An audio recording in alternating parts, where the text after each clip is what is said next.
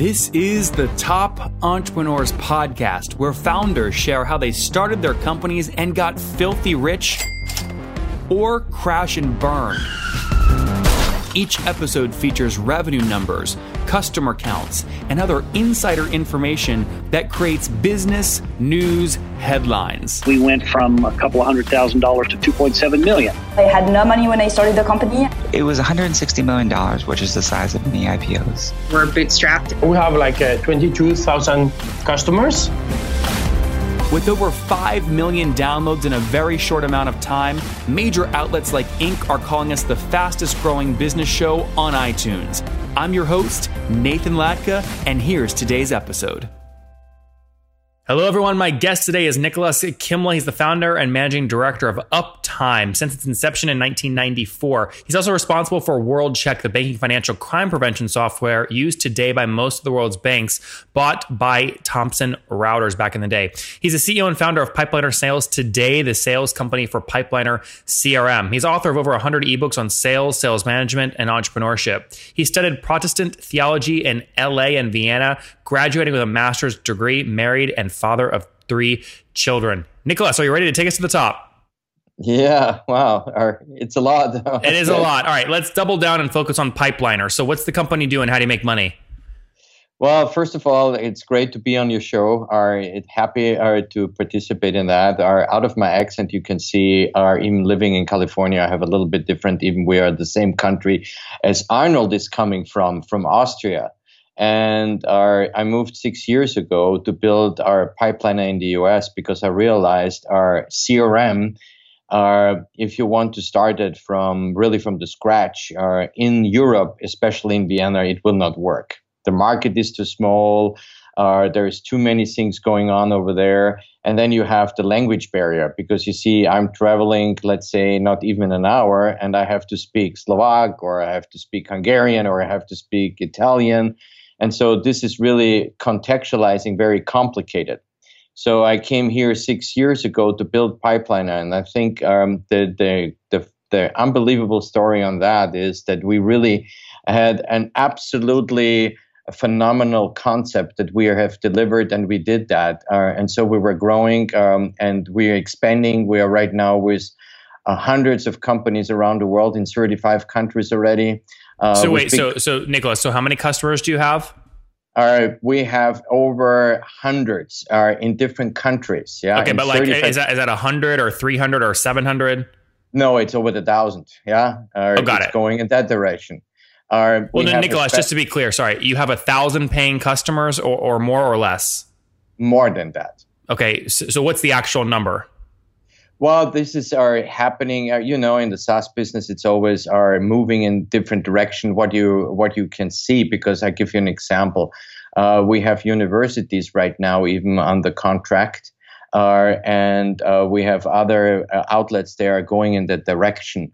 If you really go to big companies in that area and not are using the single individual users, we have over 700 paid companies B2B in 35 countries. That's what I was looking at. So in terms of paying companies using you have about 700. Yes, more than that. Yeah, around 700. Okay, yeah. Good. And how do they pay you? I mean, are they paying you per month, per seat? And if so, what's the average price? No, we have a tier structure. Our tier structure goes from we have our business version. We call that the starter, business, and enterprise. And so it depends on the tier structure what some companies having. And so it's paid, not monthly. We are doing that by yearly.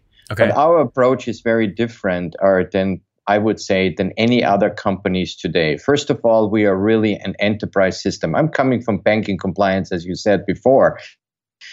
We have created the biggest compliance solution in the world. Well, Nicholas, real quick, sorry, I want to focus on the pricing for a second before we move on to other strategies that you're implementing. So, what's the cheapest price people can get started at? $420 a year or a month? No, per year, per user, per seat, per year. Per user, per seat, per year. Okay, and when you look at an average across your entire customer base, what do you think is a fair average for the first year contract value? No, we are going more to the business and enterprise version. We have some starter versions, sure, but they are in the minor. And what you can do with Pipeliner 2 is you can mix the tier structure. That means you can say, in my company, for instance, if you have a company, let's say with 50 to 100 users, and you have a couple of secretaries or whatever it is, and you say, well, they don't need all the other features. Why should pay them our enterprise version? The majority needs enterprise, and so you can really mix the tier structure. That's great, Nicholas. Yeah, but back to my question. So, is it fair to say first year annual contract value is somewhere around $5,000 on average, or is it more than that? It's more than that. Okay, more like can you tell me what it is? Is it $10,000, $100,000, $1 million? I cannot give you an exact number on that, and I will not do that, especially not public. The point is on that area. Because it's very mixed. We have enterprise customers like A.G. Gallagher is one of the biggest insurance company in the world, broker company in Australia, where I have not even salespeople there.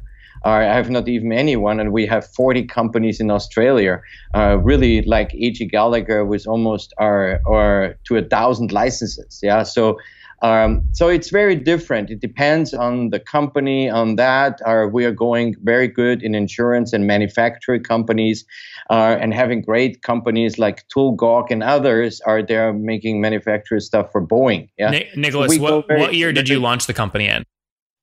Well, as I said, the company, my team and I have created and revolutionized already one industry. And that was acquired by Thomson Reuters for $500 million. Yeah, Nicholas, my question is just simply, when did you launch Pipeliner CRM? There is not a simple answer to a question, because when you have a team together, I came here 2012. Okay. September 2012 from Austria. So end of September 2012, I arrived in Los Angeles and started with 0. Yeah. But the point is, the story that is behind my team and we are working, some of them almost are close to 20 years together. And as I said, we're not young. We're really very experienced. I've turned 57, a couple of months ago. We have revolutionized one industry, and we are right now in the process to revolutionize another industry. Well, what do you mean by that, though? Everyone says they revolutionize industries. What does that actually mean? Well, very good question. Very fair and good question. So here we go. When we started in the banking compliance, at that time, there was no databases out there. They put the people, the terrorists, the fraud people, the money laundry people in a database. We did that technically and hosted that for a long time, for over 15 years before it moved over when Thomson Reuters came in, and we moved over then to AT&T. But the point was, and that was amazing in itself, from a story where it was done in 3 data centers simultaneously, with technology from Oracle, that you have the database. Because when you were going, let's say, to Bank of America or Citibank, and you wanted to open an account, it was matching our database. How we did that, we revolutionized, because nobody was doing that, and the compliance issue became very high-end after 9/11, because George W. Bush, 10 days after 9/11, gave out a list of 19 most wanted terrorists. And we had in the database, WorldCheck, 17. They were there.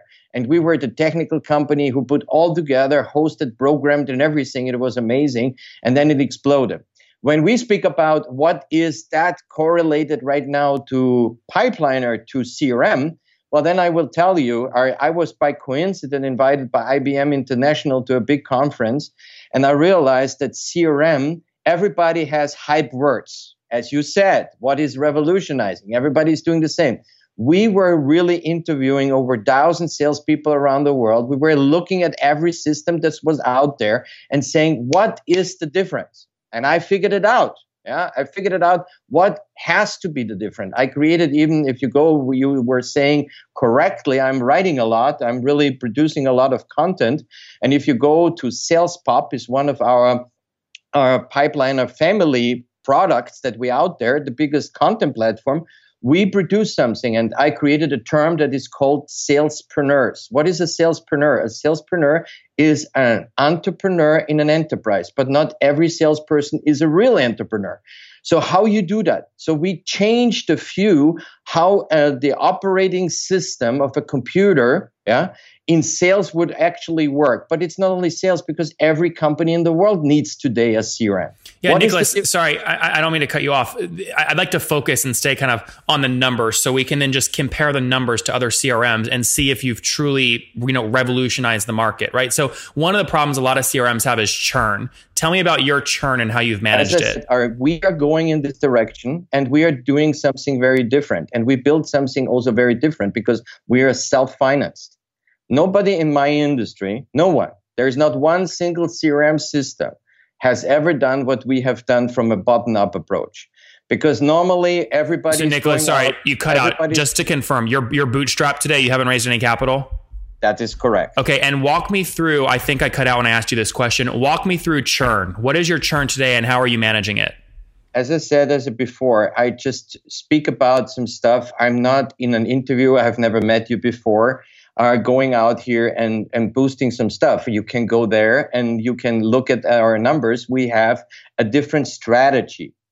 And I hope you respect that in a way. And if not, I'm sorry. Well, Nicholas, no, I respect you, but you can't come and say that you're doing something totally different and revolutionizing an industry constantly. Yeah, Nicholas, all I'm saying is I totally respect what you're doing, but I can't let you come on the show and say you're doing something different and revolutionizing everything without understanding how your churn numbers compare to other CRMs, right? Yes, it could be, or it's not true, because you see, you can revolutionize in many ways. Or look at Google, who has revolutionized something, and at the beginning here, the guy has to speak to 300 investors because everybody was saying, "Oh my goodness, a search engine? Why we need another search engine?" So he had not to prove by numbers that he has revolutionized something because he revolutionized it anyhow. So yeah, but he had PageRank. He had many things to point to. You're using big, broad words that don't tactically mean anything. I want to give you credit, so I'm trying to force you to talk about real data points. The data points is that we have enough customers they're paying and they're enterprise. I think that's enough. Yeah, but you're not. So if I do the numbers, if you have 700 logos paying a minimum of $420 a month, that's 300 grand a month, and that's 300 grand a month in revenue. Yeah, but if you go to a website, the normal analysis, as I said, the business enterprise is a different price. So business costs $780 per user per seat per year, and we have $1,020 for enterprise per user per seat per year. So if you make your mathematics, you can come up with different numbers. Yeah, and I said also already that we have only a few people in compared to the others in the starter version that we are offered, because we want that people have, as I said also, that when you're a bigger company, you have maybe secretaries or internal people that don't need maybe the full enterprise version. Sure. And that's what, Nicholas, that's what I'm saying. And if you're even taking those updated numbers, which I didn't have before, you just told me those numbers. If I take 1,200 times 728, that's less than $1 million a month in revenue. There are many other CRMs that have way more than that in revenue. That's true. I have not said. How many companies do you know that someone has started by the end of 2012, and we are in the year 2018, just in a couple of years from scratch zero, who is coming from the outside? And there was a red carpet, there was a music band, and there were at least 50 people standing at LAX and wanted to be employed. No, come on. Well, I don't care about that. Nicholas, hiring employees means you just increase your costs. I care about people building real businesses. And it sounds like you have something very unique here. I'm trying to get under the big terms you're using and really understand from a tech perspective what you have that is so unique based off your banking industry experience. This is what you have to follow. As I said, the different approach that we have taken. Which is what? Is as I said, we interviewed 1,000 people, number one. We have taken a technical, very different approach. We were going not a top-down, so on a bottom-up. We have our bottom-up approach from a technical perspective in regard how is our pipeliner can be used. Everything is visual, number one. Everything is visual and not the dashboard. Yeah, but so is HubSpot and so is Infusionsoft and so is a bunch. True. They're very visual.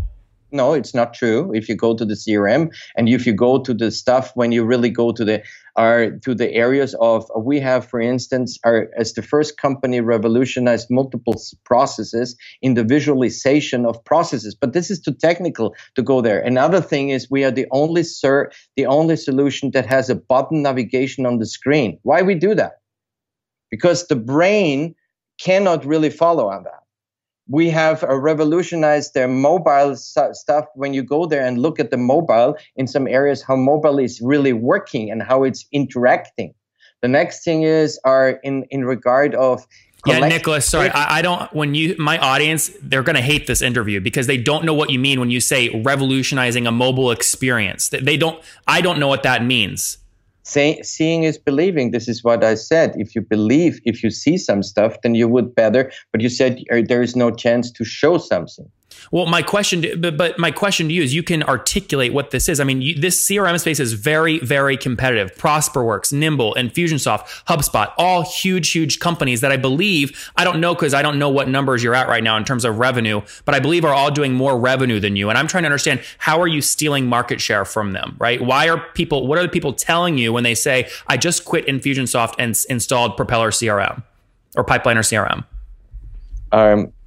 This is what I said before. You see, the point is, we are not selling like the others. We have a different strategy. Otherwise, we wouldn't gain market share, and we would not be existing and not growing in that area. How you can think for a moment, how you can even convince an enterprise customer that they are flanking out for instance, our Salesforce against Pipeliner. Why someone would do that? Take your buzzwords a little bit away that you are bringing at me, and go to the hard stuff. And the hard stuff, it starts with something when you really want to change something, and changing. What though, Nicholas? What? As I said, the first is the conceptual thing, how people are using anyhow software. Well, you said bottoms up. You said you're unique that you're bottoms up. I can tell you a lot of HubSpot's growth has come from an individual employee using it once, them getting their team using it, and before you know it, they're selling to the CMO. That is a bottoms up approach. No, bottom-up approach into technical things is coming out from a management perspective. I don't know what that means. Okay. That means when you have management, Salesforce and the system, technically, I'm speaking here technically, are created. What is management? What does management need? And then you create the system. How is the end user using the system? I give credit to a couple of the other systems that they had really are just created some stuff in that area. But when you are creating it from an end user perspective, in that case, let's say the salesperson, management is getting that. Why salespeople hate CRM? Why? When every system is so good, and we are talking to them, why salespeople hate Salesforce? Why they hate all? And salespeople don't use my HubSpot. HubSpot is not a CRM system. First of all, it's a marketing automation tool. HubSpot has a free CRM that's getting market share very, very quickly with over 1 million users. Same thing with Infusionsoft. I just had Clayton Mask on. They've passed 175,000 paying customers and 10 million a month in MRR. These things are being used. HubSpot is used, and they are not tracking the CRM user. This is not true. And the tracking of their marketing automation is an add-on that they have not even further developed in the last couple of years. I was using HubSpot for many years. So Nicholas, we're running out of time, and I want to just get quick answers out of you on these last few things. I'm hoping you can give me just quick, direct answers. So in terms of growth, how are you deploying capital? I think this doesn't lead anything. We are different, and we have also a different approach. And you I'm not doing that. Sorry, and I don't. You're not doing what? I don't know. The point is what. First of all, you're fading always away on my screen. Yeah, that's also not very good. Yeah. The second thing is, if you want to do an interview with me and you want really to make more, then you would have to send me some legitimate questions in some area. Nicholas, have you listened to any other episodes before you came on the show? Have you read any of my 200 are blogs at least, or my 44 ebooks that I was writing. No, what I did instead is I interviewed everyone. You want to interview me. I don't want to interview Nicholas. You were going after me. Excuse me, Nicholas. I'm going to end this interview if we can't have a good conversation.